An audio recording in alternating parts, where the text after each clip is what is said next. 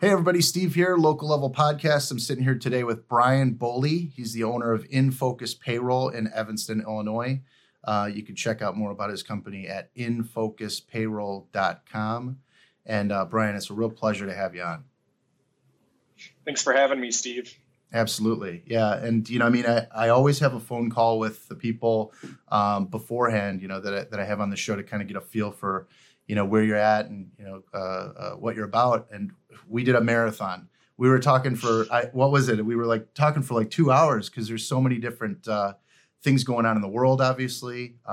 You're very close to it because you deal with payroll and, kind of getting into bookkeeping. And that's a really important thing nowadays because of, the PPP loans and all the different things with people's businesses right now. So let's back up a little bit, though. Tell everybody a little bit about what you do. What is InFocus Payroll about? And, kind of what's your story? Sure. Well, yeah, Steve, payroll is really big right now. And so is bookkeeping for many reasons. But the main reason is cash flow. Right. And businesses right now don't have cash coming in. And so they really have to pay close attention to the cash going out. Payroll is one of the biggest expenses. So that's always a big deal because you're also dealing with people's livelihood. Right. So to touch on how I started the payroll service back in 2012, I had been working for large payroll services since 2006. And what I found was there was a common theme where it was, how can we automate everything to the point where we don't have to talk to people? We don't have to actually resolve issues or, right. Correct problems. And when problems did occur, it was a nightmare. Clients would have to call in multiple times to get updates.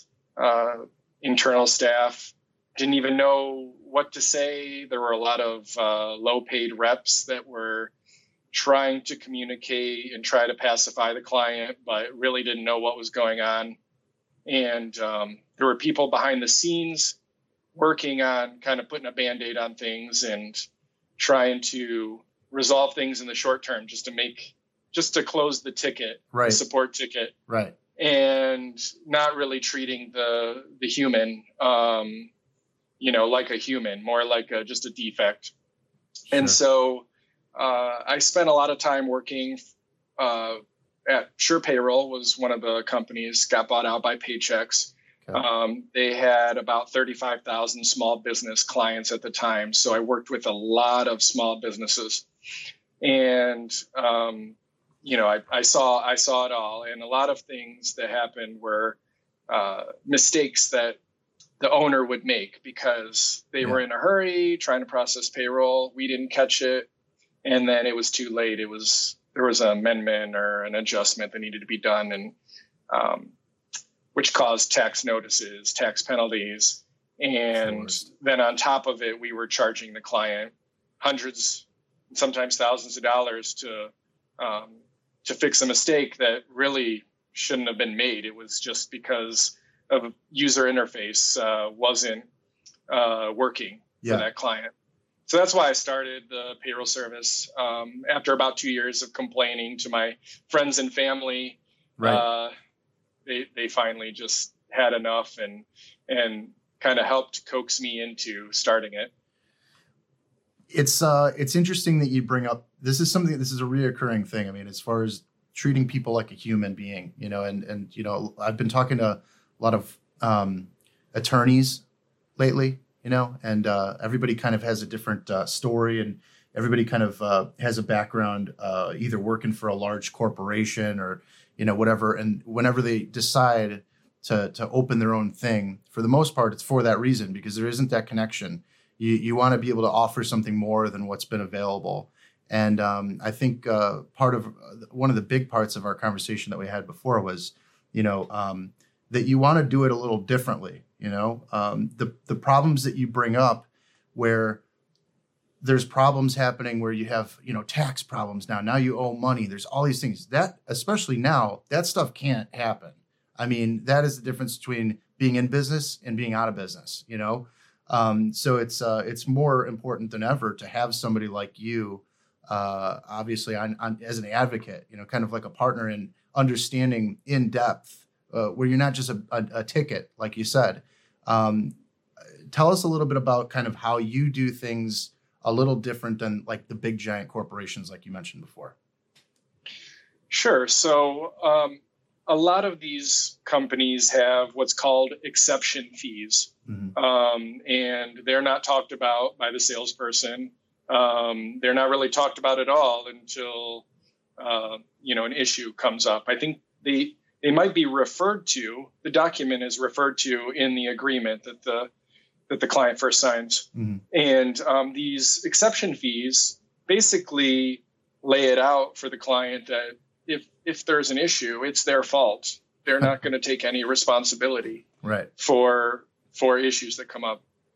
And so one of the things that I've done is I try to educate my clients. And a lot of times, they're looking to save time. They're not looking to become payroll experts. So I don't educate them right away. A lot of times I wait for a mistake to happen, and I use that as an opportunity to educate them. And I don't charge them the first time they make a mistake. I use that as a educational opportunity. Yeah, sure. And I call it mistake forgiveness, kind of like Allstate with their accident forgiveness. Yeah. So that's one of the unique things that I do. Another thing is I try not to charge for implementation fees, even though I spend a lot of time implementing clients, especially if they're mid-year, mid-quarter, mid-month, with history, starting out with history. That's a lot of work to make sure that you have all of the different wages and deductions and taxes all matching up exactly, because you're basically taking the information from one system and putting it into another. And so I try not to charge for that, because I believe that if you get a client off to a good start and things are smooth, it doesn't leave a bad taste in their mouths. And then that if an issue does come up down the road, it's not as painful. Sure. Yeah. It's more important than ever to have good business practices in place and kind of a support structure. I guess let's for the people that aren't totally familiar with how payroll companies work and all those things, because some people just use QuickBooks and that's all they do. What are the benefits? What are the main services that you really provide? What are the problems that you solve for your clients? Sure. So, QuickBooks has actually changed a lot of things on their end, to the point where if you use their payroll service or payroll functionality within their software, the online QuickBooks Online, they will actually force you to use their payroll service. So that's happening a lot. So there are a lot of small businesses using QuickBooks Online and another service called Gusto. And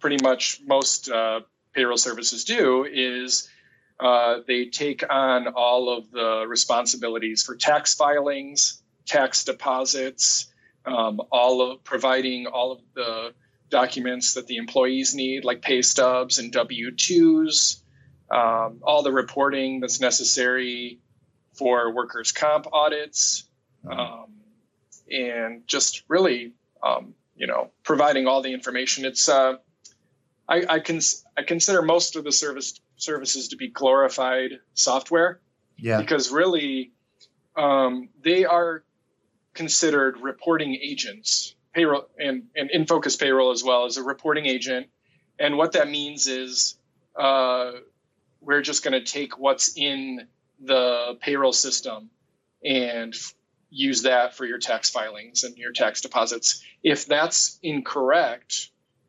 then most payroll services will not take responsibility for those issues, because it's up to the client to actually see those on the front end.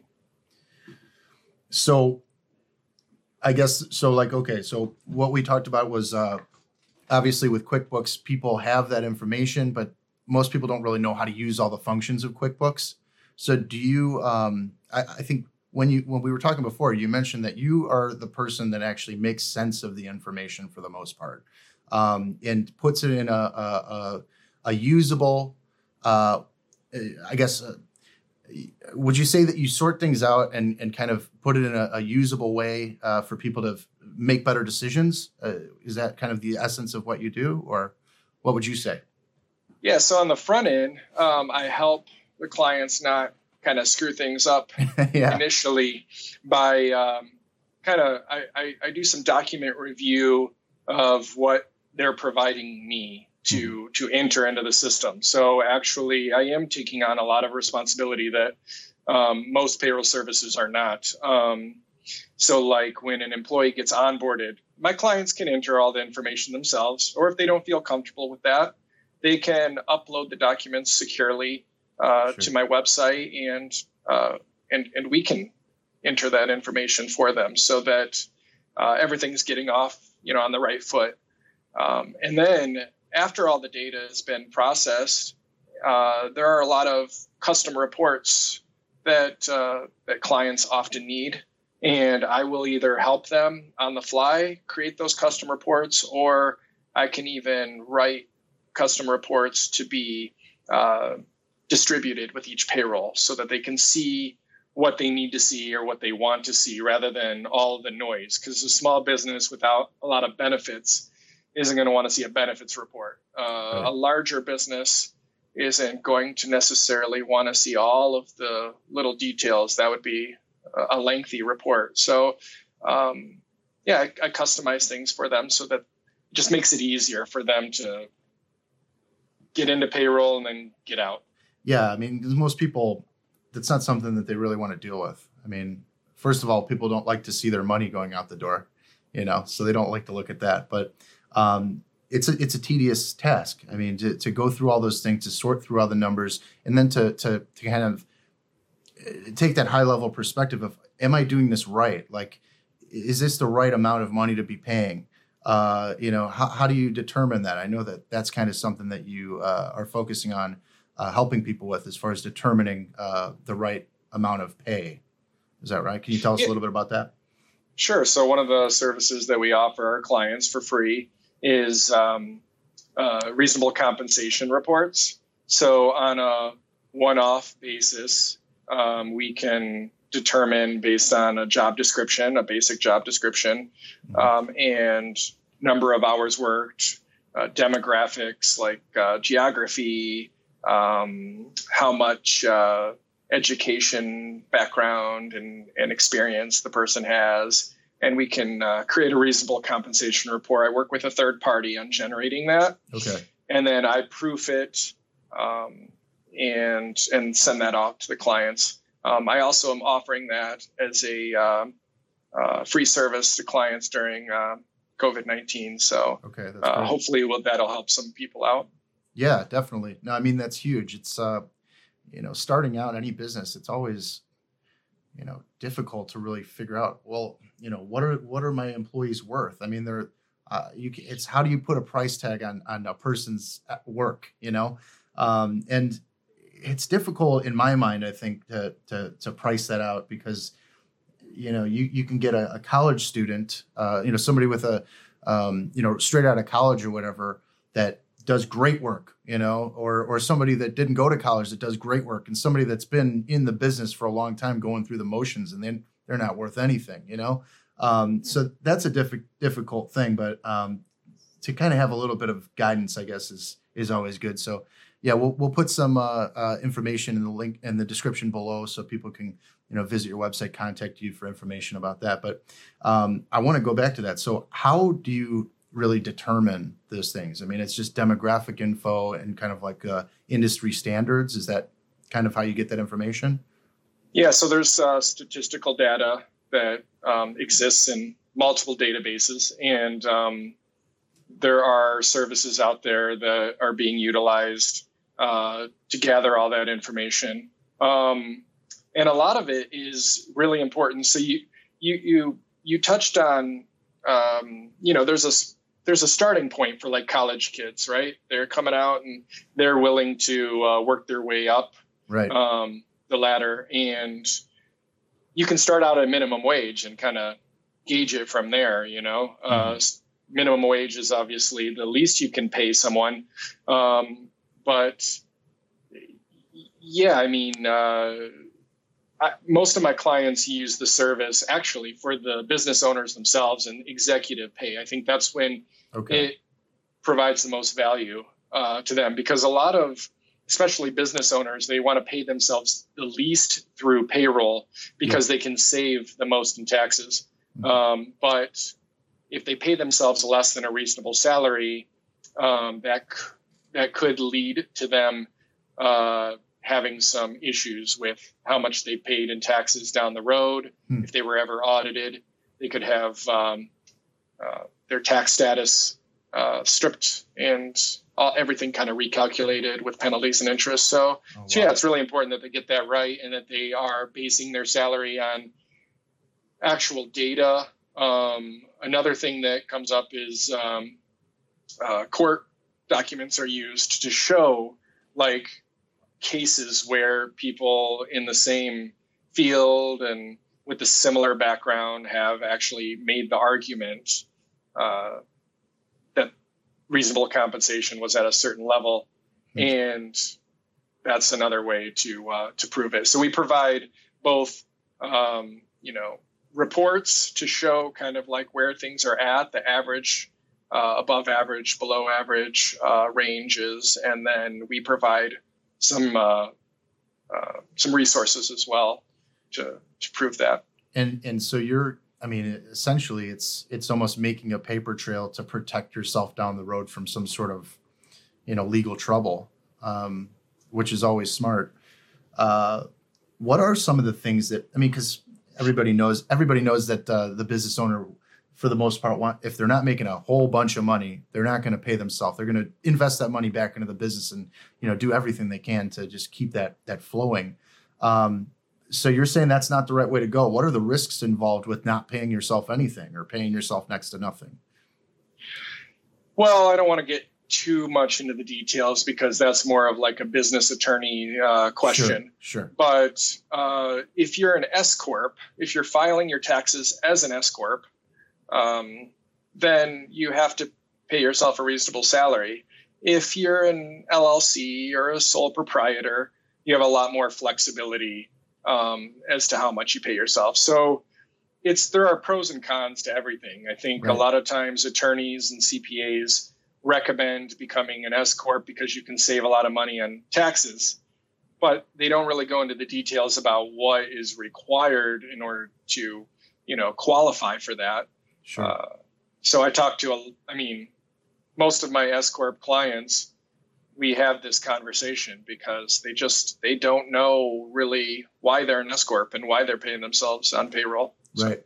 Yeah. No, there's a lot of questions. And for the most part, small business owners in general, they went into business to do the thing that they do, whether they're a cook or, they change, they work on cars, you know what I mean? It's like, that's what they do. Running the business and all that stuff is very difficult. It's a whole nother job, besides actually working inside your business. So hiring out, and I find a lot of times people will hold off on hiring somebody like you to handle and manage things because they feel like they're saving money. Make your case for why that isn't necessarily the best move. Why is it important to start early with that support? Well, getting things right is like an insurance policy. You're covering yourself down the road for if you are ever audited or there are any issues that put a spotlight on your company. Mm-hmm. Paying yourself a reasonable salary, for example, is not just a requirement, but it's also a good business practice to do because you always want to pay yourself first and then base your, other expenses in your budget on what's left. You don't want to get to the point where you don't know if you're going to have any money left over at the end. You want to have like at least a base salary or payment to yourself. Yeah. As a starting point really is important, especially if you have a family to feed. And I know in the beginning when I started my business, making a profit wasn't as crucial as it was when I had my first son, and then it became exponentially more important when I had my second son. So yeah, and we'll definitely touch on that as well. I know that's a big struggle, and I want to get into how you're balancing all that out currently. But let's talk a little bit about the PPP. I know that, with everything going on right now, all the uncertainty, people are really suffering. People are laid off. They're laying off their employees. And, for the most part, people don't want to have to do that. Nobody wants to lay off people that have worked hard to support their business. But how have you experienced the PPP from your perspective? What are some of the things that you can kind of enlighten us on? Sure. So in the beginning, when it first came out, I was really excited about the opportunity for my clients to be able to utilize these funds. The first round obviously was a pretty epic failure. I think about 5% of my clients that applied actually got the funds.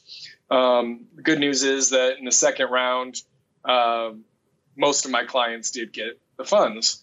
The problem is that as it became unclear whether or not all of the funds would be forgivable, I had some clients that were really, really upset and struggling with the idea of taking on more debt during these times. Right. Debt was already racking up. And so, we had some really tough decisions to make. And I say we because my clients often, include me in helping them make these types of decisions. The payroll piece of it is one thing I had to really explain to people is you're not unemployment. You're not the unemployment agency. So if you don't have work for people, you need to let them go and let them get unemployment. I had a lot of clients that were just like, well, if I'm going to get it forgiven, I'll just go ahead and use it. But they didn't understand that they were incurring a lot of additional stress and tasks and just taking on a huge responsibility and liability for paying these people, and really not their responsibility. And I even spoke with a few of my clients' employees to kind of help explain that, because they didn't want to claim unemployment. They were too proud to claim unemployment. Sure. And they didn't understand why their employer, if they got the PPP, wouldn't use those funds to pay them and keep them off unemployment. Yeah. We're talking about restaurants and, people in the service industry that weren't able to take, if they were doing delivery or pickup, they weren't able to keep their whole staff. It just was impossible. Of course. So, it was really, really tough. Now we've gotten to the point where the economy is opening up. Things are picking up a little bit. I've actually, just yesterday, I had a client tell me that they're having their best month in a year. They're a printing company. Yeah. And I was ecstatic about that, because I was actually calling them to use their services, because I often want to use my clients' services to kind of help them just in general, but especially during these times. Yeah. So, things are getting a little bit better now. The issue is, okay, how do we maximize the forgiveness? Yeah. And Congress passed another bill to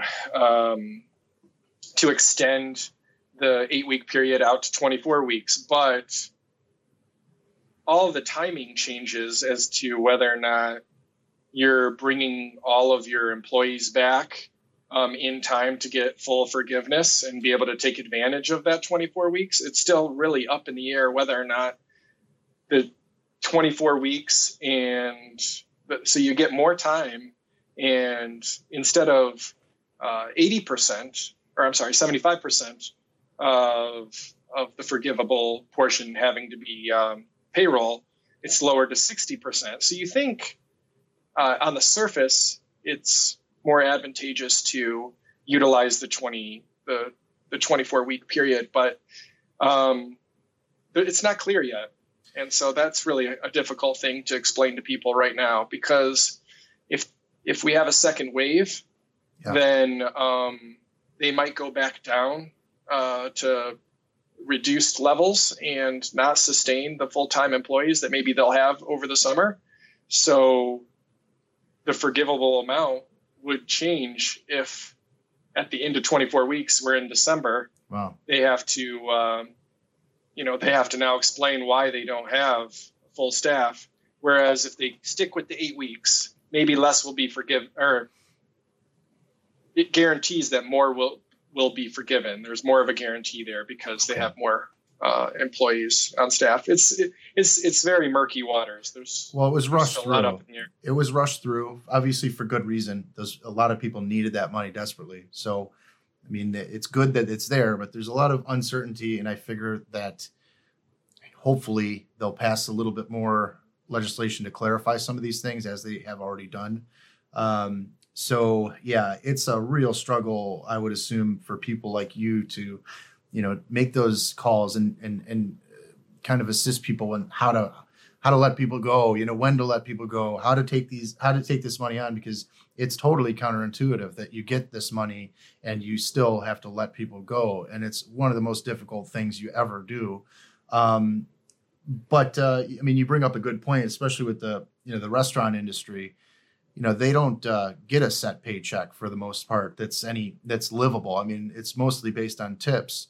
So it's impossible to just keep everybody on staff. You can't do that. Can you speak on the restaurant industry a little bit deeper, kind of how you've, helped people out and the advice you've been giving?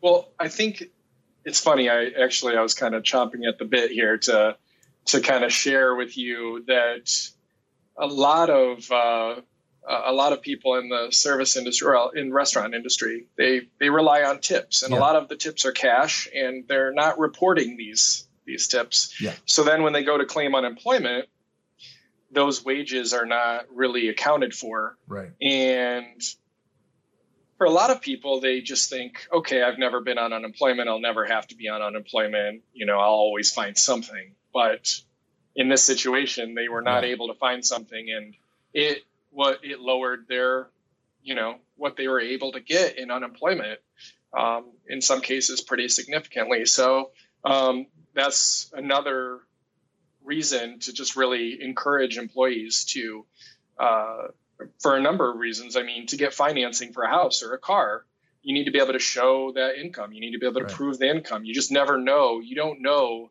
what's going to happen down the road. Yeah. And business owners too, you want to collect all the data that you can and have it in a place where you can access it. So, yeah. Having more information in a usable way is always better. But yeah, as far as the unemployment part of that goes, I don't know how much you get into that for people. I know it's kind of in relation, but not your focus. I think that the $600 bonus that they put on the unemployment was very helpful, obviously, for the service industry workers. I think that it's probably one of the main reasons why they did that, right? Or one of the biggest benefits for those people. What do you think? I think they did the additional $600. How they stumbled upon $600, I don't know, but right. They just picked I kind of wish they would have based it on something, because some people were getting paid more on unemployment than they were working. Yeah. Which in on one side of the coin, that's good because it's keeping people at home and quarantined, and it's flattening the curve. Right. But when it's time to come back and work, the employers are kind of left hanging because they don't want to be the bad guy now and rehire the people. So like they're the bad guy when they put them on unemployment and the bad guy when they, right, rehire them. It's a tough position to be in. The $600 is helpful. But yeah, I have mixed feelings on it. I think it should just be some calculation on top of what the normal unemployment would be based on what they made before. So, yeah, you actually brought up something that I wanted to touch on as far as the, making more on unemployment and not wanting to go back to work, not wanting to get that offer that you have to take. But how does that play into if you have this PPP loan, you end up laying people off or whatever? It's not going to be forgiven if people won't come back to work, right? Like, how does that work? Am I saying that backwards, or how does that work? How does that play into it? Well, my understanding of it is that as long as you're hiring someone back, as long as you have the number of full-time employees, okay, that's what really matters. So if you end up hiring someone else to take the place of a person that's not wanting to come back, that will qualify. Another thing too is if you can't justify hiring people, I mean, you've tried and you've documented your efforts, and you can justify not being able to hire. There's some text in the law that it's very vague, but it says that if you can justify it, then that rule will not necessarily apply. So like, that's interesting. For example, if over 24 weeks or 8 weeks, you hit that percentage, right? Mm-hmm. You hit that percentage, but you still don't bring all of the people back. It's unclear, but it does seem like they're saying they're not going to, split hairs over it. If you get close, if you made the attempt and you've documented everything, I think that they'll work with you. Okay. So. And are you navigating through this with people a lot right now? I mean, is this high on your list of things that you're doing for your clients right now? Yeah. So I have a custom report that I created to calculate what people should apply for the PPP loan. Okay. And then I also have probably 10 different formats of spreadsheets that clients are having me populate. So I'm having, an employee fill that out, and I'm kind of guiding them through it and proofreading it. It's not always clear what is acceptable and what isn't. A lot of these banks have their own spreadsheets and their own kind of set of criteria and how they are interpreting things. So it's going to be interesting on a bank by bank basis how things go. Yeah. So. Yeah, and it is strange because it's a loan that's guaranteed by the federal government, but it goes through individual different banks, and so it's like so much uncertainty on every level. I mean, all around, it's got to be just wild. Crazy times. So let me just ask you, are you tired of seeing spreadsheets yet or what? Well, especially now that like the forgiveness criteria is changing and things are up in the air, and the application for forgiveness hasn't even been updated yet for the 24-week period. Wow. So it does feel like a little bit of wasted effort filling these spreadsheets out without knowing for sure whether or not it's going to be that spreadsheet that they ultimately use. Wow. But the advice that I give all of my clients is treat the loan as if you're not going to get any of it forgiven. Right. That's good advice. Run your business as if you didn't get the loan. Do things that make sense business-wise. Don't do things because you believe it's going to be forgiven. Don't base everything on that. I think what the PPP has done for a lot of clients is it's kind of opened up some release valves and kind of relieved some stress which is good. Yeah. I just don't like the idea of my clients clinging to false hope. Right. That'll sink their ship. I mean, if you run it as if it's, free money, it's going to be a rude awakening when they want it back. I actually had one client that got an SBA loan and thought it was the PPP loan. They got the SBA, the EIDL disaster relief loan. Yeah. And they thought, and they were, I mean, if it wasn't for me kind of asking them questions and finding it out, we would have never known. And they immediately, it was within the 7 days, so they were able to send the money back and not have to owe any interest. Yeah. Because they didn't want a loan. They wanted just a sure thing, or more of a sure thing. So yeah. And that is very confusing. I mean, when I was personally going through it myself, it was unclear because they were making up the acronyms of whatever the things are that nobody even knew what any of it meant. So when you go on your individual website for your bank or whatever SBA website, and there's a million different websites that are offering these things. I mean, I don't even know. I mean, I'm sure whatever banking app you use, there's like a banner stuck to the top about it. Everything that I use that has to do with money has some sort of PPP or loan or apply for this. So it's like, what did I even get? I can definitely see how that's probably not the only case of somebody getting the loan and thinking it's something else. Can you give us a little insight about the EIDL loan? How does that work? What's the difference? Just touch on it a little bit. Sure. So SBA loans are a great way to borrow money if you're a small business. And not a lot of them are issued each year. So this is kind of crazy, the times that we're in. It's just like, I can't remember what the exact percentage is, but it's like I want to say normally it's like less than 5% of what's being issued now. Maybe it's even less than that, was issued normally on an average year, in amount wise and volume wise. And the loan terms are great. It's 30 years, 3.75%. They give you the maximum amount that you can borrow, and then you can, I think, lower that to as little as $1,000. It's a really great deal for small businesses that maybe were going to borrow money anyway, right, that needed to borrow money just to operate their business. I mean, it's a good opportunity to meet those requirements where before they wouldn't have been considered. Yeah. Yeah. One of the things, just to clarify what this loan is, it's that disaster relief loan.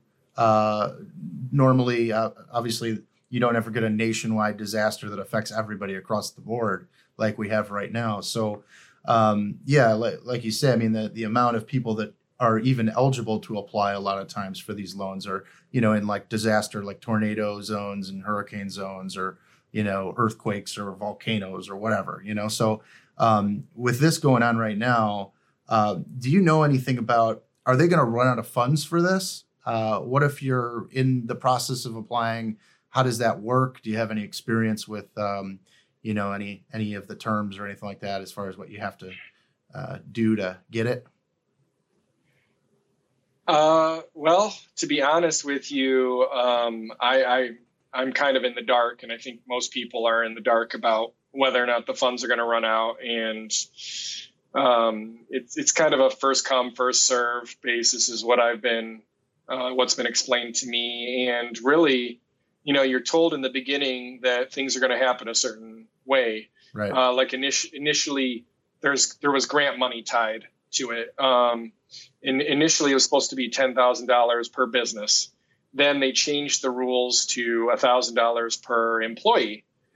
So if you only have one employee, you only get 1,000 instead of the 10,000 maybe you thought you were going to get initially. It's a big difference. And this grant is not necessarily, it's not really tied to the SBA loan. It's tied to the PPP loan. So It lowers the amount you can have forgiven with PPP by that amount. So if you got the grant, then, that's already considered forgiven, right? That's money you don't have to pay back.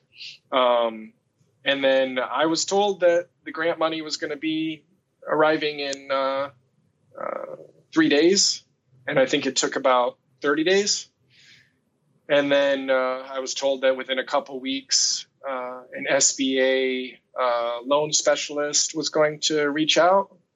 That never happened. I got an email that actually went to spam or got filtered. So I didn't even know I had it. So that was me personally. And so I tried to communicate this to my clients, like, hey, double check this, double check that to make sure that, maybe you did receive it. I actually had one client that couldn't get the approval because their bank, it kept saying that they couldn't verify their bank. Yeah. And I helped them through that. For some reason, they needed like an official bank name exactly 100% matching. It didn't matter that the routing number and account number was correct. They needed the bank name to match. Oh, wow. Because when they first released the website, it didn't have a drop down to select the banks. You just had to type it in.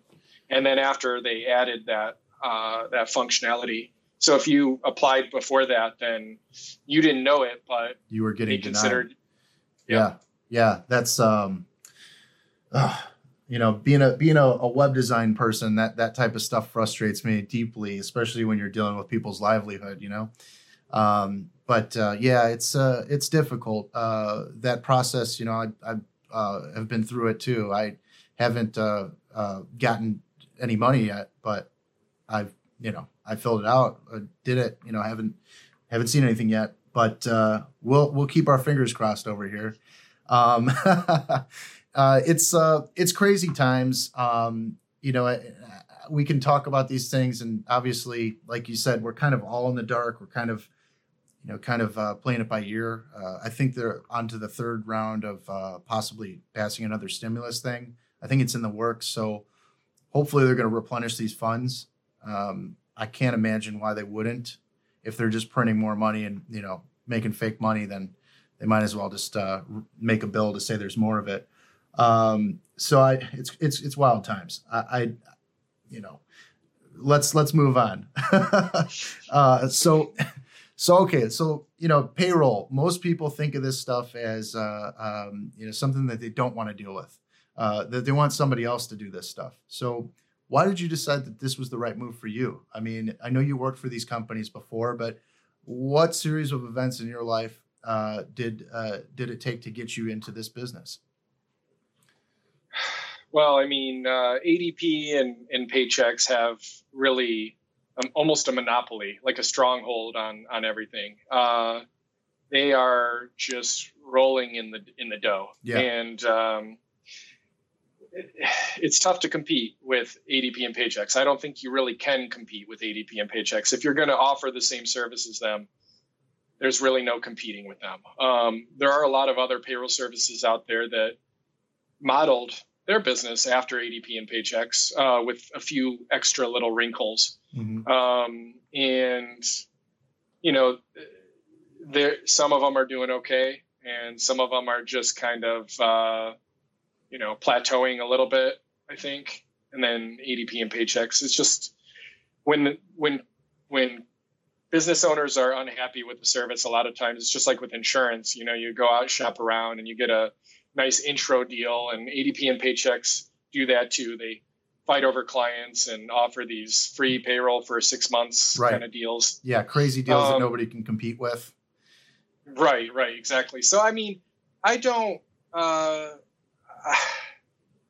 I lean on automation because I have to. Like, there's just no way around it. You have, especially when you're small, you can't stay on top of all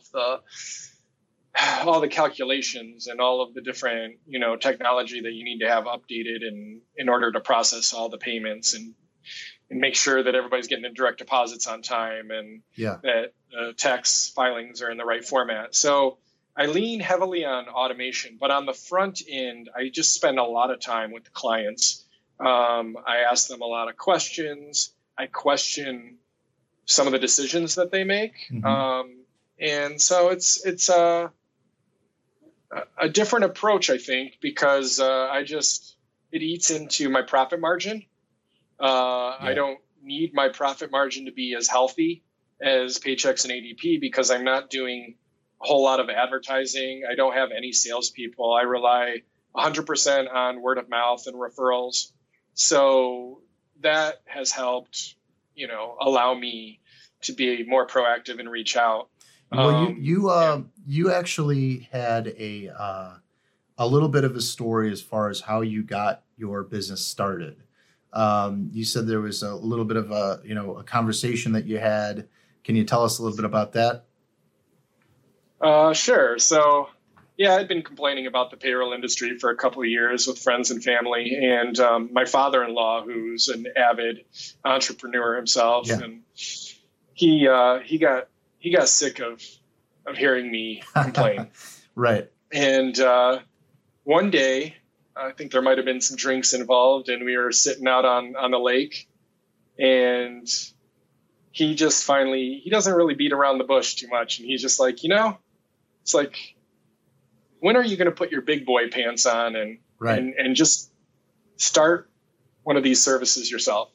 And I listed out like a few reasons why, money being the biggest one. Yeah, it always is, right? And he laughed and said, let's say all those things are taken care of. Then are you gonna finally man up? I think he might have phrased it. Sure. And I was just like, is this hypothetical, or are you helping me out here? And he's just like, don't worry about that. Just, are you going to start a business? And I said, I guess I am. Yes. Still not knowing that I was committing to starting a business. Yeah.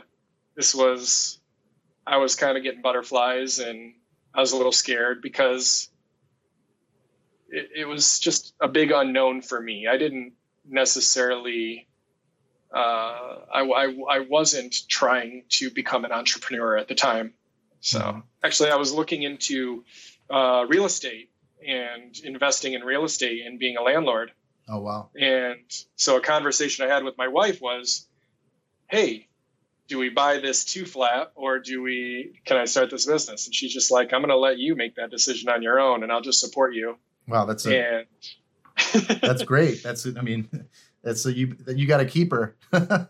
Well, I think she probably would have preferred that I just work a 9-to-5 job and not have all the stress and hours to go with running a business or being a landlord, to be honest. But sure. She's a keeper. Well, that's good. And so, I mean, you say you didn't really want to become an entrepreneur. It's all the things you just mentioned. You don't have a set schedule. 9 to 5 is not realistic if you are running your own business, and people don't understand that, for the most part.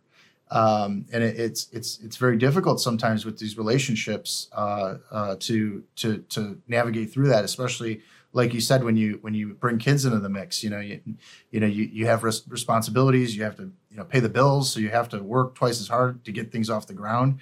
And that's a really serious thing that most people deal with that do this. And the ones that don't really expect that, those are the ones that are like, hey, I'm out. I'm going back to the 9 to 5. How did you navigate that? How have you been navigating that? And have you ever just maybe thought this wasn't the right move? You made the wrong decision. I mean, every year that I make less than I would make right. as an employee working in the corporate world, I have a moment where I question it, for sure, because it's like I'm choosing to be poor. Right.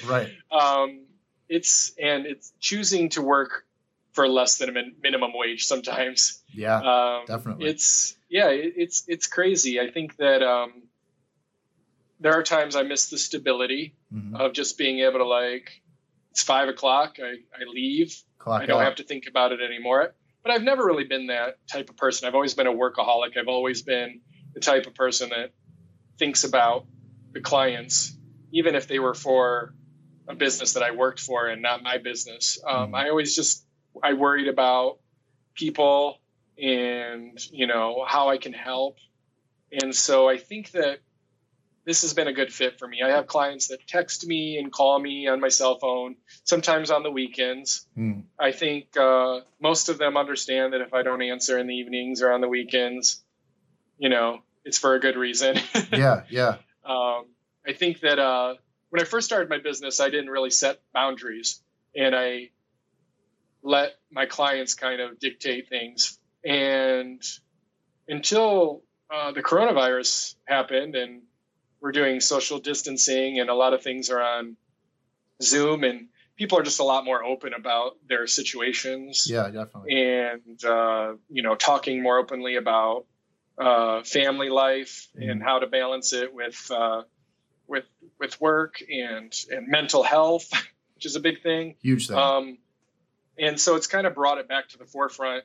And now it's given me the opportunity to set those boundaries, which I am doing. So I think that's a really good thing that's going to come about from all of this. People just really learning that there are a lot of people out there struggling with the same things, and they don't have to go through this alone. Yeah. So. Well, that's nicely put. It's very true. I mean, if there's anything that comes out of this, there's going to be a lot of self-reflection.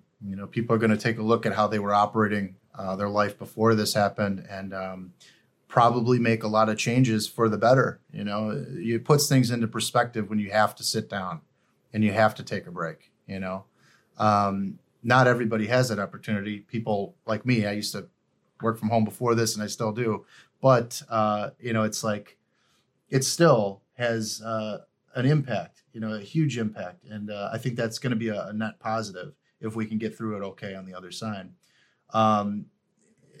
As far as setting boundaries, though, I always like to hear kind of how people decide those things and what decisions that they make. So tell us a little bit about the boundaries that you had to put up.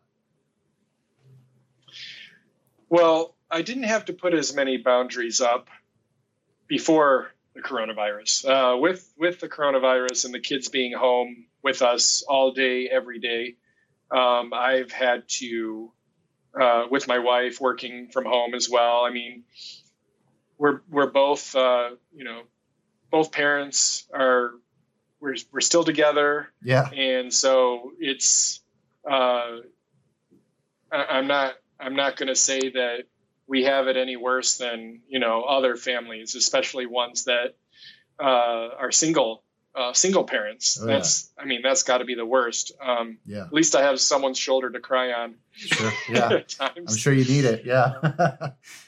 But my wife, she relies on grant money for her income and for her job, and she works in research. So she's got a lot of pressure on her to perform and do things. So she needs to be working, if not 40 hours a week, more than 40 hours a week, or at least in that headspace. And for me, obviously, I need to work more than 40 hours a week. Yeah. So you do the math, and it's like, okay, how many hours of television and tablets do my children have to be on? The way we've kind of structured things is my wife is supposed to be getting up at 6 a.m. and working until noon. And then I have the kids that time, and then they usually don't get up until 8. Fortunately, my wife gets up close to that time too. So she doesn't always get the full 6-hour shift that she's supposed to. Right. But which makes me feel guilty sometimes. But then I get the noon to 6 shift. And then from 6 to 8, we're supposed to all spend time together as a family. Yeah.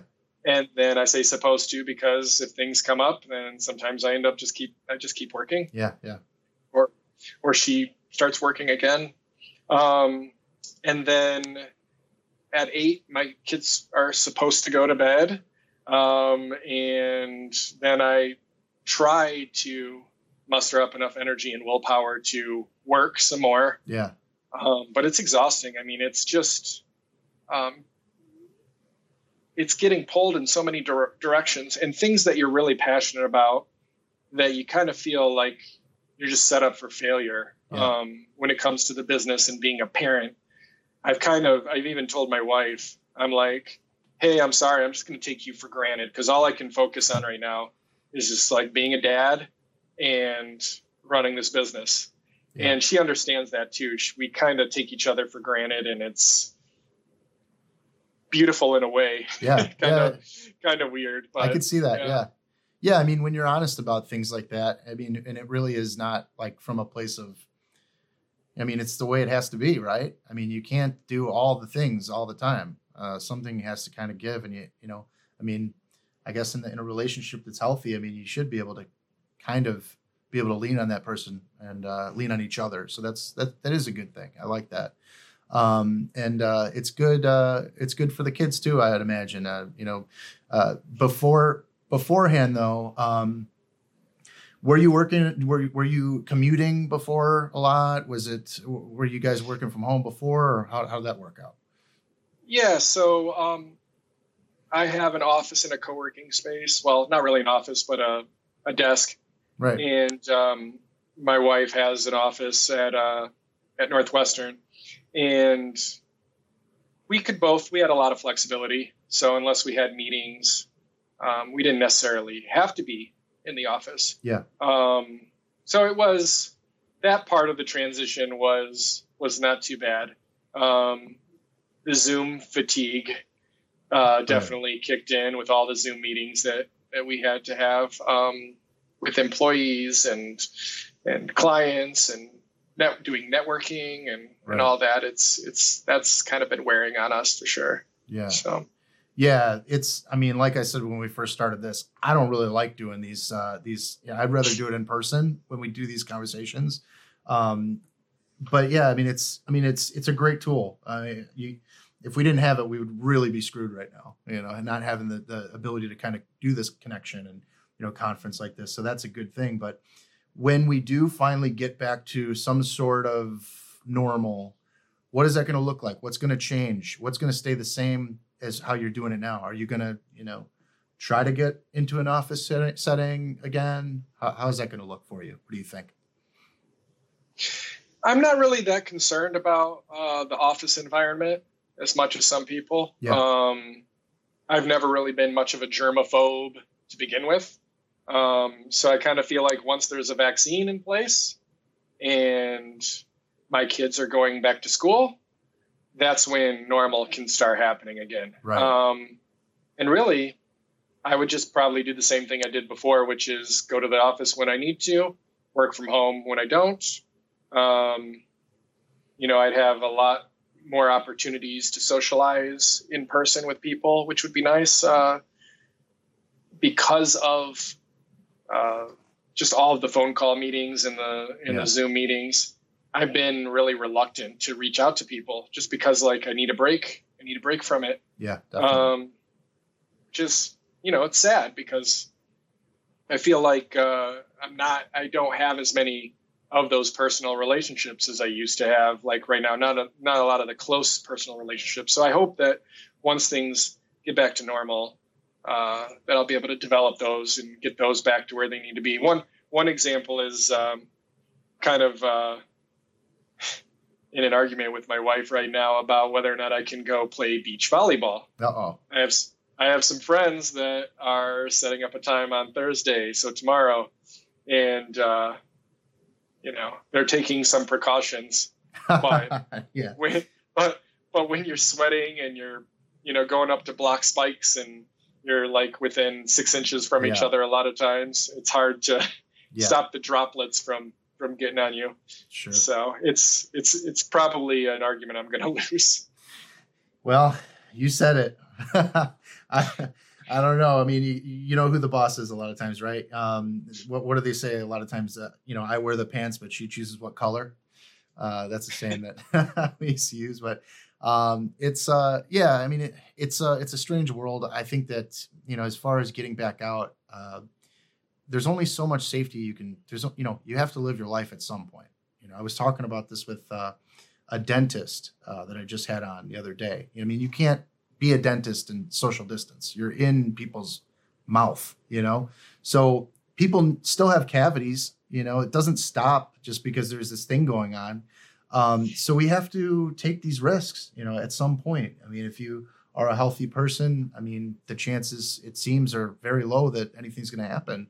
And hopefully it stays that way. But at some point, everybody has their own opinion. And especially when you have young kids, it's a lot more of a difficult situation, to kind of navigate that.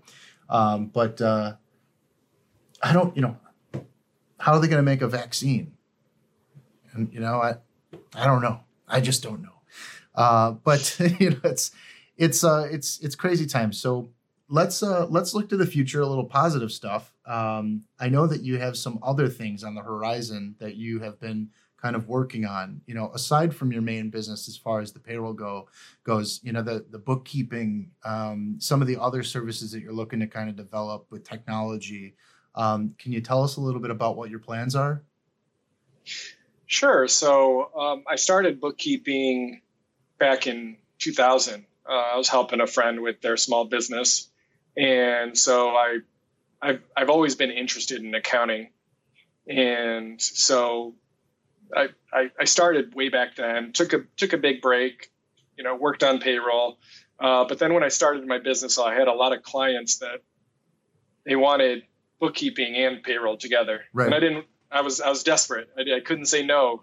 I had to find a way to keep these clients. And through the first 2 years of operating a payroll service and having to keep track of escrow accounts and making sure everything's in balance for multiple clients, not just your own business operating account, I picked up a lot of really good habits and a lot of really good strategies, techniques that I've used to help track different accounts and be able to see which clients are more profitable than others, which is huge. I mean, if a business can't figure out which client is more profitable and narrow it and pin it down to like what criteria they need to meet to be profitable enough, then they need to see someone. They need to have someone look at their books. And so I started doing that in 2014, not really thinking much of it. To be honest, I was looking for bookkeepers to take that on so that I could just focus on the payroll.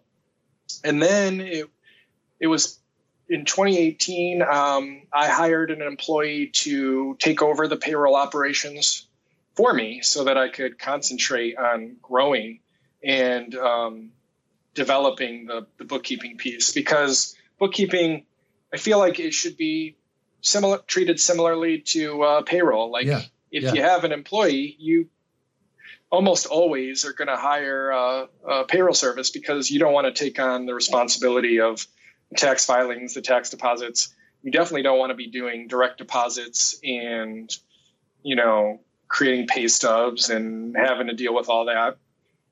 And I think that bookkeeping should be the same way. Bookkeeping needs to be, if you're not an expert already and you don't have the time or you haven't hired a person internally, then you need to hire a service. And my problem with the traditional bookkeeping services out there is that you either have like a traditional bookkeeper that gets paid $25 to $50 an hour, and $50 an hour for like someone who's really good usually.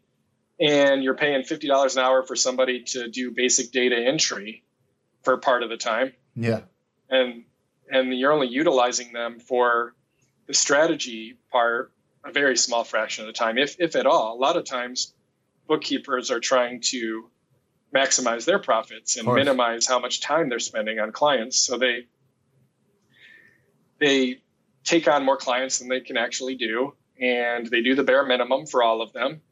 And, that's a shame to me. And then there's also accounting firms that offer bookkeeping, right? For the same reason I offer bookkeeping in the beginning.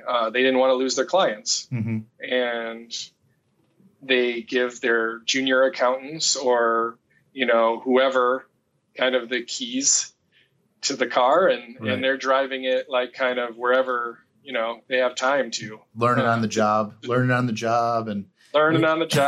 Yeah. Especially the smaller businesses get the trainees, you know. Yeah. Oh, here's a small business. They're really easy. Yeah. So and it's the opposite. In reality, it's the opposite. I mean, when you're the small business starting out, you really need the smart top, top brass on the job, So it's like, no, I definitely get where you're coming from. And one of the things that was very interesting to me that makes perfect sense that I think is so important for small businesses to really consider is the more information that you have. I mean, you have a business, you have all these numbers floating around, cash coming in, cash going out, you have all this stuff happening.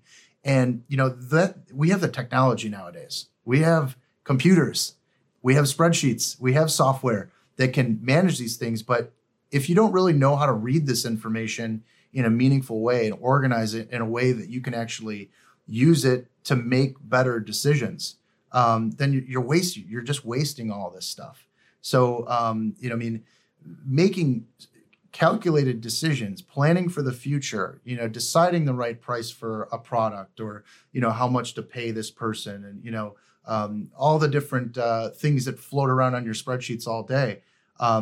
You're the person that can actually help people come up with sound strategies and plans using the information that their company's already generating. Isn't that about right?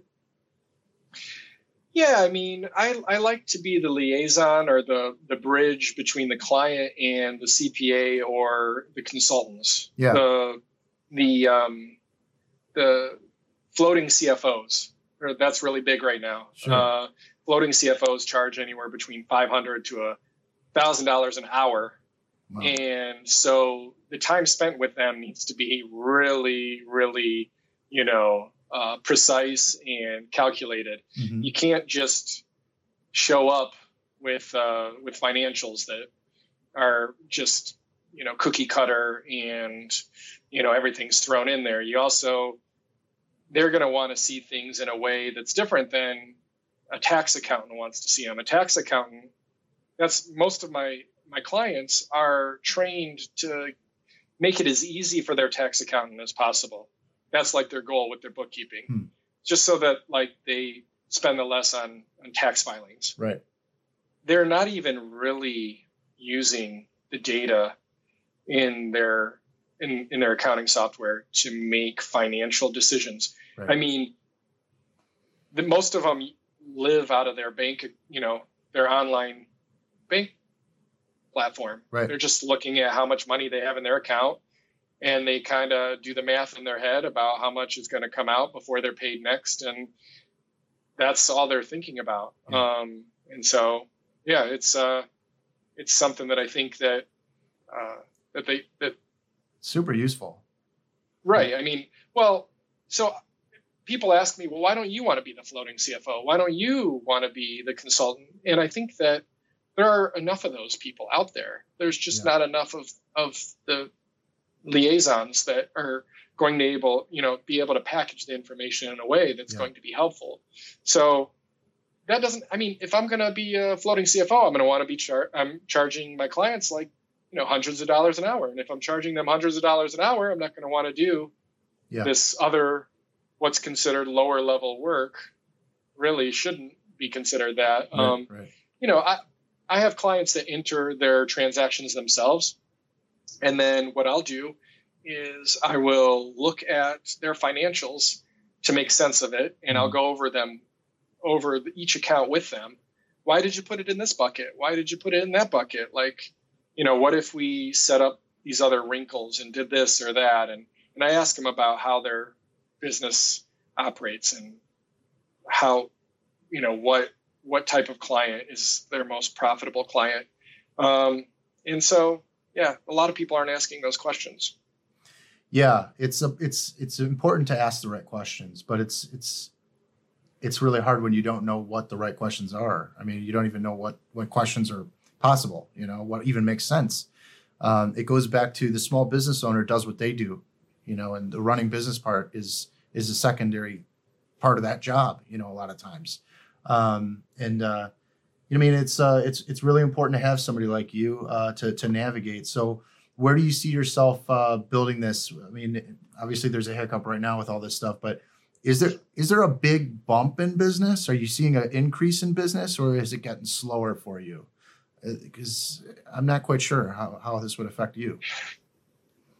It seems to be kind of the same. Okay. I have more clients asking for services, for help, for referrals to other services that might be able to save them money. So I'm getting a lot of clients that are asking for referrals to commercial insurance agents, to workers' comp insurance companies, which I partnered with a workers' comp company that does pay as you go. So instead of paying one huge premium each year or breaking it out twice a year, it comes out each payroll broken out and also saving them quite a bit of money.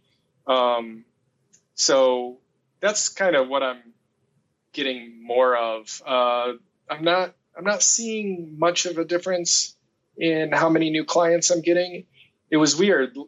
The first week of the shutdown here in Illinois, I got 3 clients in the same week. Yeah. That was weird. That was really weird. That was like 3 clients in a week for me is on the high end. And yeah, sure. And that wasn't what I was expecting. So it's strange. It's strange to see kind of how things play out with this. I mean, for businesses like you that are really support businesses, I feel like people are really in need of that support right now. So it makes a lot more sense for businesses to not have to stress about this stuff and leave it up to a professional so they can trust that it gets done correctly, which is so important right now. So, the services that you offer, you're offering, payroll services. It's not accounting, but it's, payroll, bookkeeping services. And what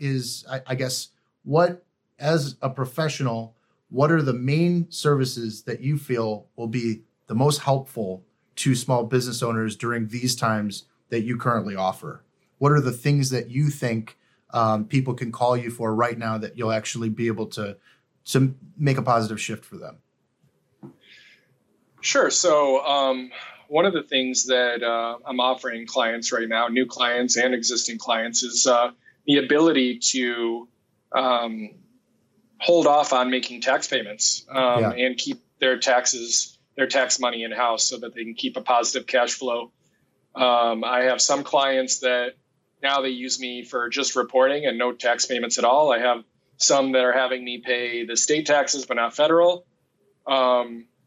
because when you're going through a national disaster, you can use that as an excuse for paying your taxes late.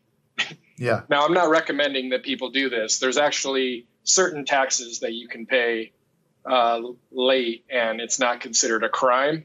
Yeah, right. So, like employer taxes, a lot of times you can get away with, but the trust taxes that are getting withheld from employees' checks, I always really strongly encourage my clients to pay those. But I'm empowering my clients and I'm giving them a lot of flexibility.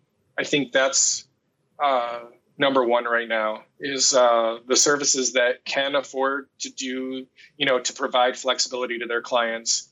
If they're doing that, that's a good thing. Also, another thing I'll touch on is the tax credit that's out there. There's a tax credit, which you can't do if you get the PPP. But then there's also tax deferrals, which you can defer your employer FICA taxes up to a year. So at the end of the year, and then they're offering to do it next year as well, I believe. Helpful. And so that's something that I'm helping my clients. It makes more work for me, but it's worth it if their businesses are able to avoid getting overdraft fees. And, yeah. Well, you definitely want credit getting hit. You want to make sure they're in business so they can continue to be your client, or that's helpful. Yeah, a little extra work now will save you in the long run, I figure. And it's crazy. Like I said, whenever we do these things, it flies by. We already did more than an hour. And we never touch on all the things that we wanted to talk about. Like I said before, we talked for like 2 hours about lots of different things. I have all these notes of all these things that I wanted to talk about. Maybe we'll have you back, to touch on some of the, after the fact, when we get back to business a little bit more, and you kind of have a better idea of how these things played out, and maybe, some of the ways to correct some of the mistakes that people are definitely making right now because there's so much uncertainty, unfortunately. But for now, what is the best way to get a hold of you? And I guess we'll definitely put that information in the description below. Tell us how to reach out and get a hold of you for service. Sure. So the main way is just my website, www.infocuspayroll.com. And at the bottom, you can actually schedule a free consultation if you'd like. I offer 1-hour free consultations to all prospective clients. And I'm trying to provide value during that time and not actually just try to pitch my service to you. Yeah. My email address is brian@infocuspayroll.com. I'm on Facebook, Twitter. Yeah, you name Instagram, it. Right? I'm still trying to get the hang of. So I don't like Instagram. I don't like Instagram myself, but yeah, it's. I'm sure they can find the links on the website. That's infocuspayroll.com. And again, this is Brian Boley. It's payroll, bookkeeping, and he's located out in Evanston. If you're around the Chicagoland area, definitely give him a call. And I know that he knows his stuff after listening to this and our previous call. I know he's definitely more than willing to not only help you with these things, but educate you in the process, which is a lot more valuable than some of the other services that you'll get in the same space. So, Brian, I really, really do appreciate this. I wish we had more time, but it always flies by. So it's really great talking with you, and we'll be talking again soon. Sounds good. Thanks for having me, Steve.